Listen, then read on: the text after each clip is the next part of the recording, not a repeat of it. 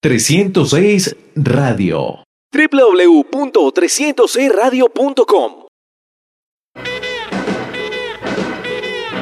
Béisbol a 2.600 metros, circulando por las bases desde Bogotá. Análisis y actualidad de la MLB.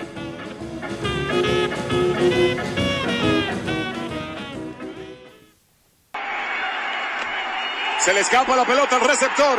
Desde tercera, viene Austin Barnes, partido nuevo, 1-1. Tres Dodgers. En tercera, Seager por la parte de la derecha, cuadro adentro, el disparo, tarde. 2-1 los Dodgers. Se van al frente. Cuadro adentro, rodado y al contacto sale Mookie Betts. La pelota en dirección hacia el territorio del jardín izquierdo. Mookie Betts a lo profundo. Y no. Díganle que no esa pelota. Sentenciado, termina el partido. Victoria a los Dodgers. Son los campeones 2020 en el béisbol de las Grandes Ligas.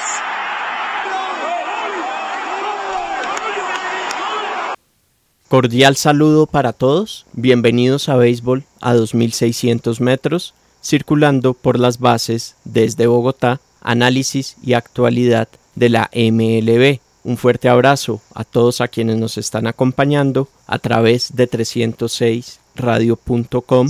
Además, a todos a quienes están en el podcast por medio de Rotonda Deportiva, también iTunes, Spotify, SoundCloud e iVoox. Para esta edición les traeremos un programa en el que vamos a hablar del título de Los Ángeles Dodgers en esta temporada 2020 del béisbol de las Grandes Ligas. Le ganaron en 6 partidos a los Tampa Bay Rays, séptimo título en la historia de la franquicia de los Dodgers.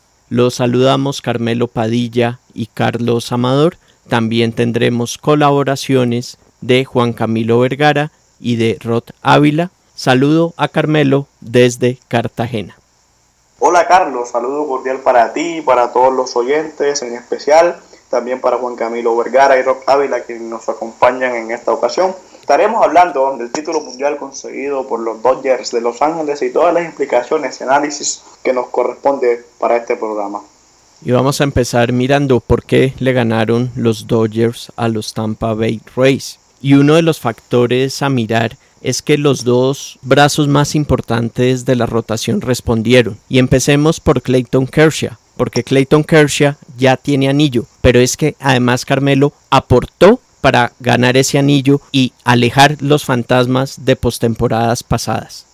Sí, Carlos, el lanzador zurdo estelar del equipo de los Dodgers, como quien dice, se sacó la bufa en octubre y pudo por fin coronar con una buena actuación un título.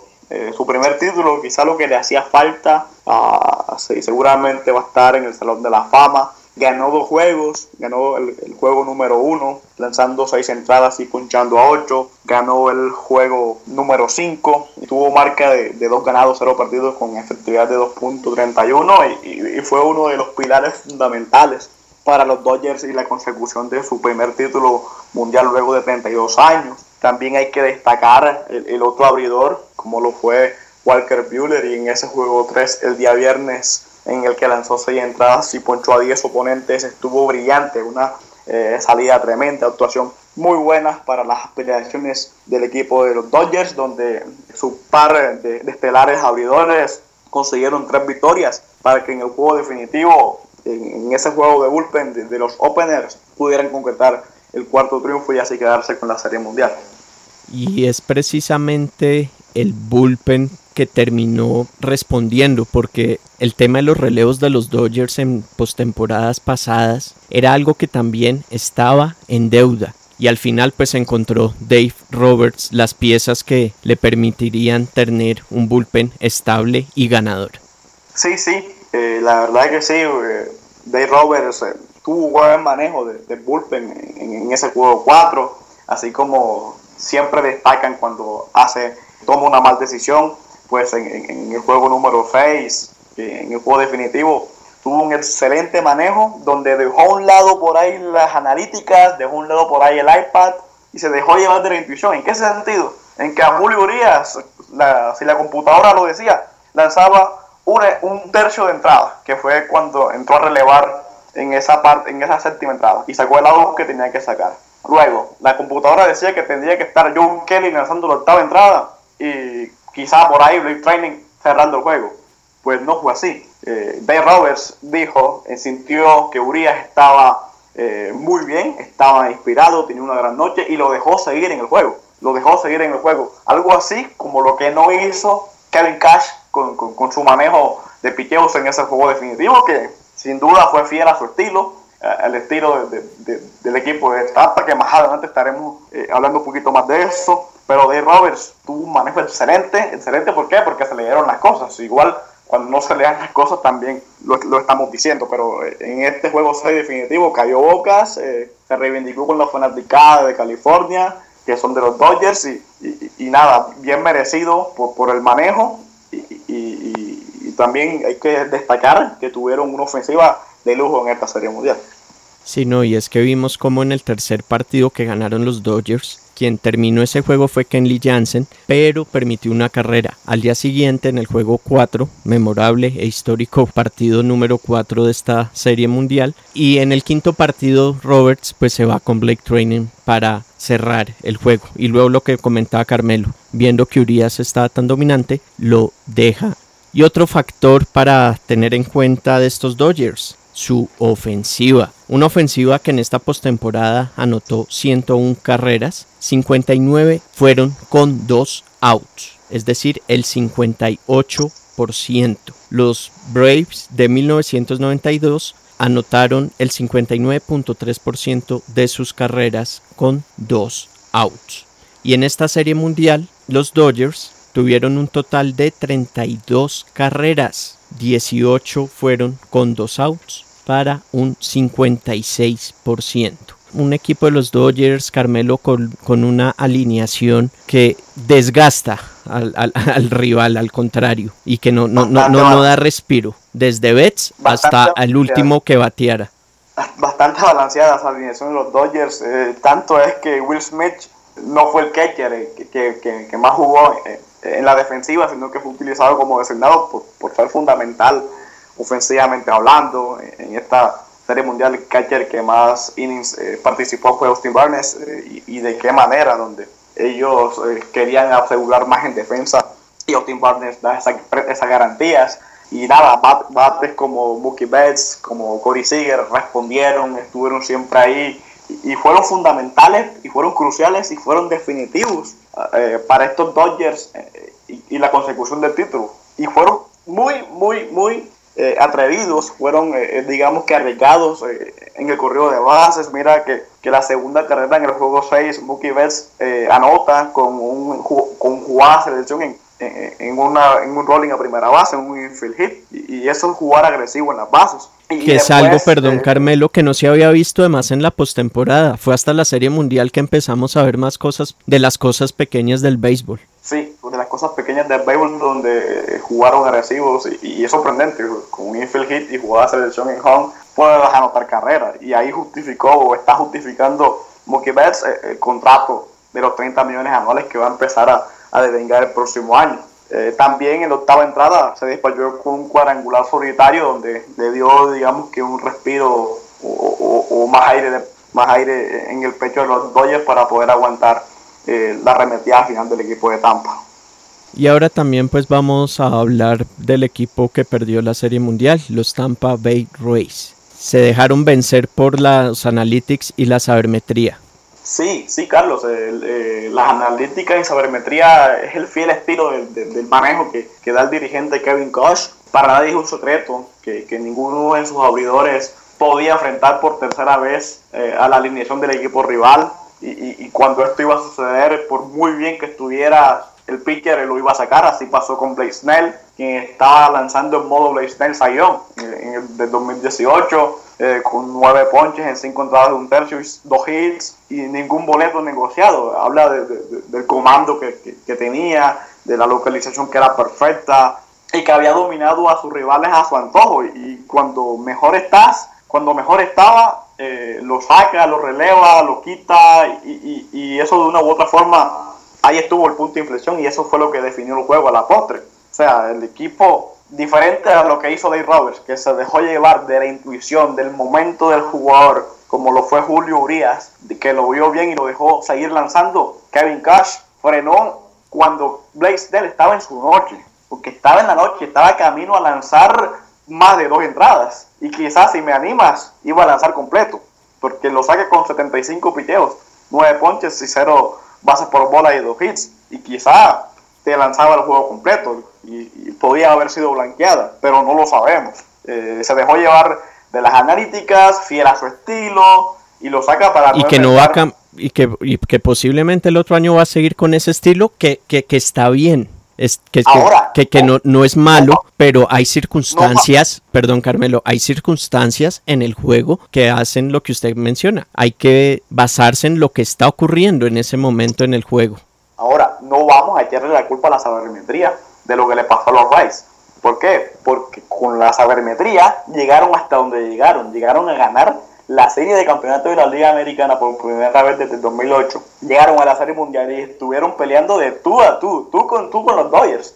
Y con la sabermetría están logrando todo el fruto, todo el producto que están recogiendo ha sido gracias a la sabermetría. O sea, que un día no le salió, mala suerte, pero gracias a la sabermetría están donde están y con ser la tercera nómina más barata y lograr lo que han logrado, o sea, es gracias sin duda al iPad, a la computadora. Mira, Carlos, si no fuera por la sabermetría, Randy Arozarena todavía estuviera en los San Luis Cardinals y muchos otros jugadores. 15 de los jugadores de Tampa no pertenecen al sistema del equipo, fueron contratados para jugar y estar en el principal roster del equipo de Tampa Bay. Y eso no hay que desconocerlo. A Arozarena lo contratan por la velocidad en el batazo, por la capacidad que tenía para robar bases. Y mira cómo llegó a Arozarena, siendo pieza fundamental, donde dio 29 hits, más de lo que batió en temporada regular, que hay que recordar que Arozarena fue positivo para COVID y se perdió gran parte de la temporada regular. Y ha sido el hombre récord en hits, con 29, 3 de ellos dobles, un triple, y ha sido el hombre récord en cuadrangulares, con dobles dígitos, con 10 cuadrangulares, que en toda una postemporada solamente Randy Arozarena lo ha podido realizar en 77 turnos al bate. Un equipo de Tampa que va a seguir con ese estilo desde luego, pero pues como comentaba, habrá momentos en los partidos y más sobre todo en estos partidos de octubre donde hay que salirse del libreto. Yo siempre he dicho, Carlos, y esto es una apreciación personal, que la sabermetría ayuda en temporada regular y que en postemporada se dirige de otra forma, de otro modo, que en postemporada dirige la intuición. No, y Carmelo, y podríamos estar hablando que de pronto no hubiera sido tan polémico esta decisión de sacar a Snell si Snell estaba dando muchas bases por bolas, por ejemplo. Ahí uno dice, bueno, de pronto esa parte le hubiera preocupado a Kevin Cash y que dijo, no, 0 bases por bolas y solamente 2 imparables. Pero sí, no, con un lanzador en forma de Cy Young, no se podía sacar a Snell. De todas maneras, sí, Carmelo. Lo dijo Mookie Betts, ¿no, Carlos? Que previo al turno de Mookie Betts, previo al tercer turno de Mookie Betts, dijo después en la conferencia, después del juego, que sintió un alivio al saber que iban a sacar a Snell, quien estaba en modo Cy Young en ese momento, quien estaba en esa noche. Recordemos que Mookie Betts jugó en los Mediarrojas de Boston y le tocó padecer a los envíos de Blake Snell en ese año que fue el premio Cy Young de la Liga Americana. De todas maneras, este equipo pues de Tampa Bay aún va a seguir siendo protagonista en los próximos años en la Liga Americana. Es un equipo joven, con muy buena rotación, excelentes brazos y un equipo que además ofensivamente mejoró, a diferencia de años anteriores en las que tenía el picheo, pero le faltaba la parte del bateo. A Carmelo Padilla, muchas gracias por habernos acompañado en esta temporada. No, Carlos, te quiero dar las gracias a ti por la confianza brindada, por haberme tenido en cuenta durante toda la temporada para estar en tu programa. Para mí es un enorme placer poder acompañarte, poder acompañarlos, y es un verdadero gusto estar aquí. hablando del deporte que tanto nos gusta como el béisbol de Grandes Ligas. Nosotros acá vamos a seguir con Juan Camilo Vergara y con Rod Ávila. Y con Juan Camilo vamos a estar mirando el tema del MVP de esta Serie Mundial, que fue para el campo corto Corey Seager. Tuvo un promedio de bateo de .400, un porcentaje de envasado de .556, dio 2 cuadrangulares, se robó una base y tuvo 5 carreras impulsadas. Tuvo en general además una postemporada muy buena porque batió .328 y recordemos que también fue el MVP de la serie de campeonato de la Liga Nacional, convirtiéndose así en el 8º jugador en ganar MVP en serie de campeonato y en serie mundial, y es el primero que lo hace desde Madison Bumgarner en el 2014. Y Corey Seager es el 6º campo corto en ganar el MVP de una serie mundial y es el primero que lo hace desde que lo hiciera Edgar Rentería en el año de 2010 con los San Francisco Giants. Pero más sobre Corey Seager pasamos con Juan Camilo Vergara desde Nueva York. Así es, Carlos, como bien mencionas, un Corey Seager que tuvo una serie mundial realmente impresionante. Fue realmente notable ver a este jugador en un line-up tan plagado de estrellas, con jugadores que han sido MVP de las grandes ligas como Mookie Betts, Cody Bellinger, realmente producir una y otra vez para el manager Dave Roberts. Así que realmente merecido este premio MVP para un jugador que, recordemos, tuvo muchos problemas físicos en el último tiempo. Recordemos que en el 2018 solamente pudo disputar 26 partidos, ya que fue sometido a la cirugía Tommy John, lo que lo hizo perderse prácticamente toda esa temporada. En el 2019 también tuvo, le costó agarrar el ritmo, tanto así que conectó 19 jonrones en 134 partidos, pero en este 2020, en la temporada regular, conectó 15 en apenas 52 duelos en esta temporada atípica de 60 partidos. Entonces realmente hemos visto a un Corey Seager en esta temporada 2020 como ese jugador que siempre estuvo considerado dentro de los mejores prospectos, no solo de los Dodgers, sino de todas las grandes ligas. A mí me parece que le costó un poco agarrar el ritmo después de esa cirugía Tommy John. Se vio en el 2019 que estuvo un poco irregular, pero ya en este 2020 estamos viendo a ese Corey Seager que siempre fue considerado como una estrella en potencia desde que fue seleccionado en la primera ronda del draft del 2012, donde recordemos la primera selección fue Carlos Correa de los Astros de Houston. Entonces me parece que lo de Corey Seager, Carlos, es absolutamente merecido. Fue un jugador que fue una y otra vez una pieza clave en el line-up del manager Dave Roberts y también en materia defensiva, que recordemos hubo un tiempo en que los Dodgers consideraron cambiar a Seager, incluso en el mismo paquete de Mookie Betts. Lo que son las cosas, se mencionó en un momento Corey Seager como una de las principales piezas de cambio de la organización, teniendo en cuenta que ellos cuentan con Gavin Lux, que también es otro prospecto de los más importantes de las grandes ligas. Entonces yo creo que lo de Seager en todo sentido, en ofensiva, en defensiva, en materia de liderazgo, es todas esas condiciones que siempre se habían tenido de él o que siempre se habían esperado de él a futuro. Ya los Dodgers pudieron darse cuenta de todo el potencial que tiene este jugador, que ya no es, no es ninguna sorpresa, es toda una realidad. Y bueno, va a ser interesante ver qué decide el equipo de cara al futuro, porque Gavin Lux es una de sus principales piezas, pero con el rendimiento que tuvo Corey Seager, pues ya es difícil pensar que los Dodgers van a salir de él. Así que una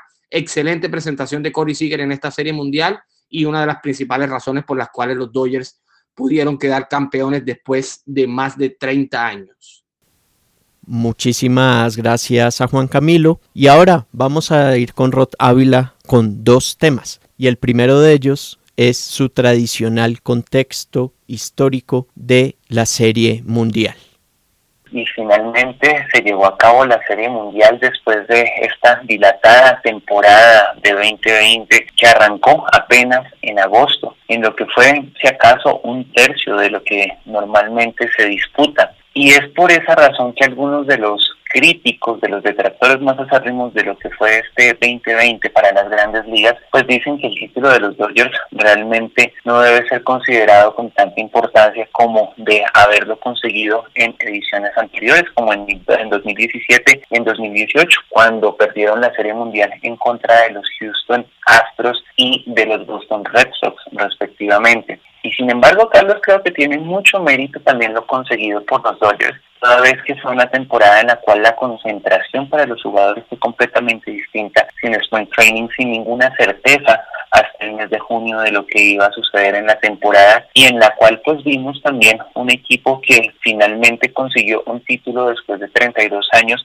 y en su tercer intento en 4 años por volver a coronarse campeón, cosa que no ocurría desde el año de 1988. Recordemos que en esa ocasión, Carlos, coincidencialmente como ocurrió este mismo año, Los Ángeles Lakers también fueron campeones de la NBA. Entonces, en cuestión de semana y media, vimos como la ciudad de Los Ángeles pues consiguió 2 de los títulos deportivos más importantes de los Estados Unidos. Hay que decir que pues los Dodgers consiguieron así pues ya en esta década tener un título. Se enfrentaron a los Tampa Bay Devil Rays, como comenzaron en el año de 1998 como un equipo de expansión y que llegó por segunda vez a la Serie Mundial. La primera había sido hace 12 años, en 2008, cuando perdieron 4-1 en contra de los Phillies de Filadelfia. Un equipo muy distinto, Carlos, ese de 2008 encabezado por Joe Maddon, este de 2020 de Kevin Cash, que tuvo además, Carlos, creo que una mayor exposición a la audiencia nacional.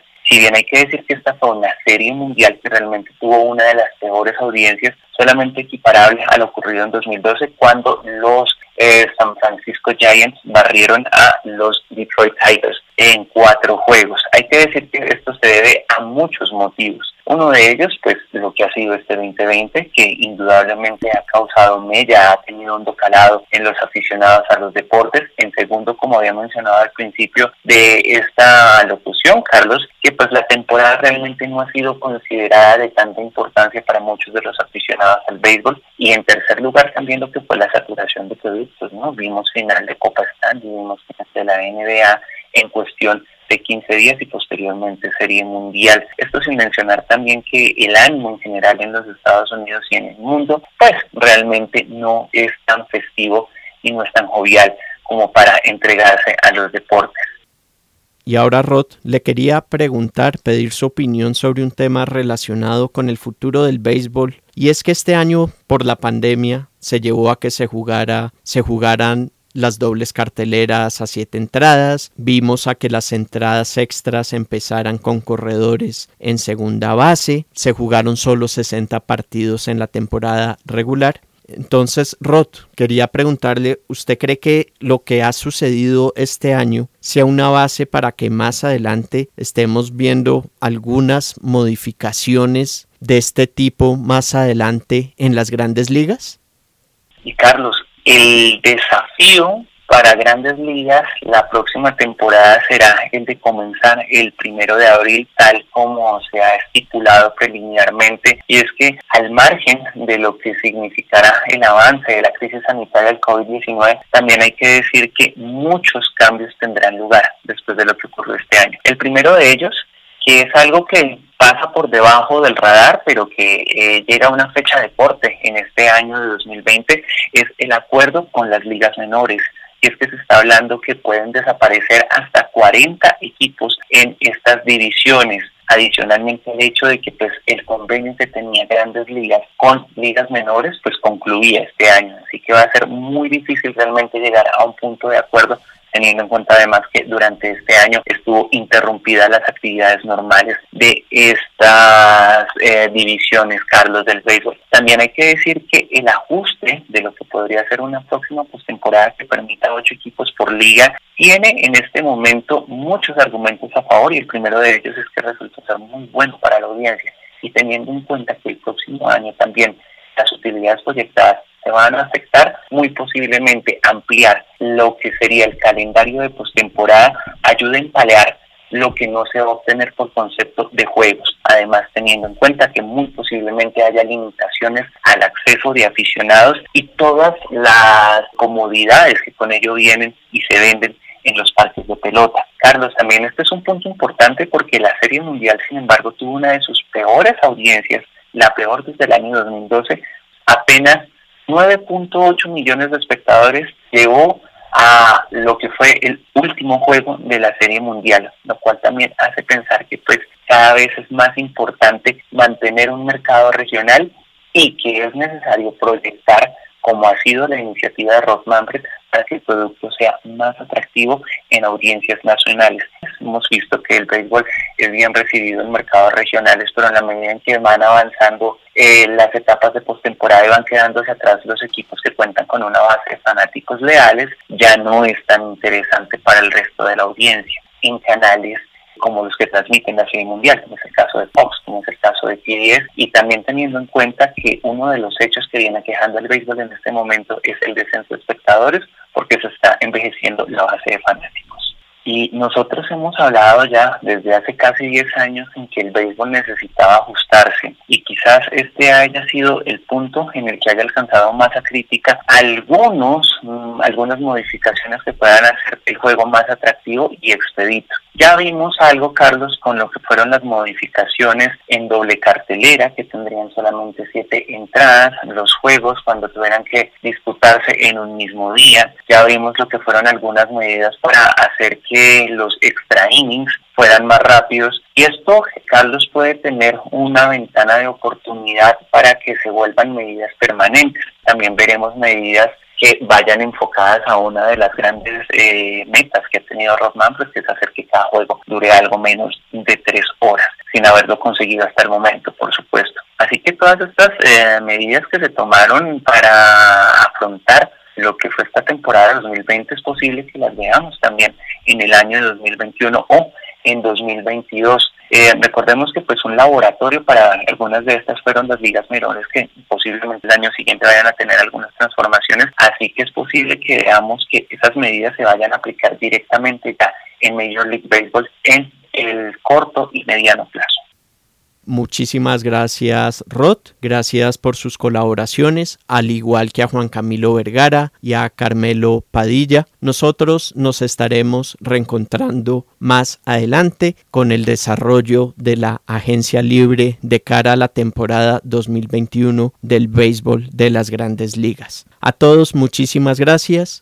Esto fue Béisbol a 2.600 metros, circulando por las bases desde Bogotá, análisis y actualidad de la MLB. Un fuerte abrazo y nos estaremos reencontrando en una próxima edición. Aprovecho para invitarlos para que a partir de la próxima semana nos estén acompañando en Blitz a 2.600 metros, fútbol americano de la NFL.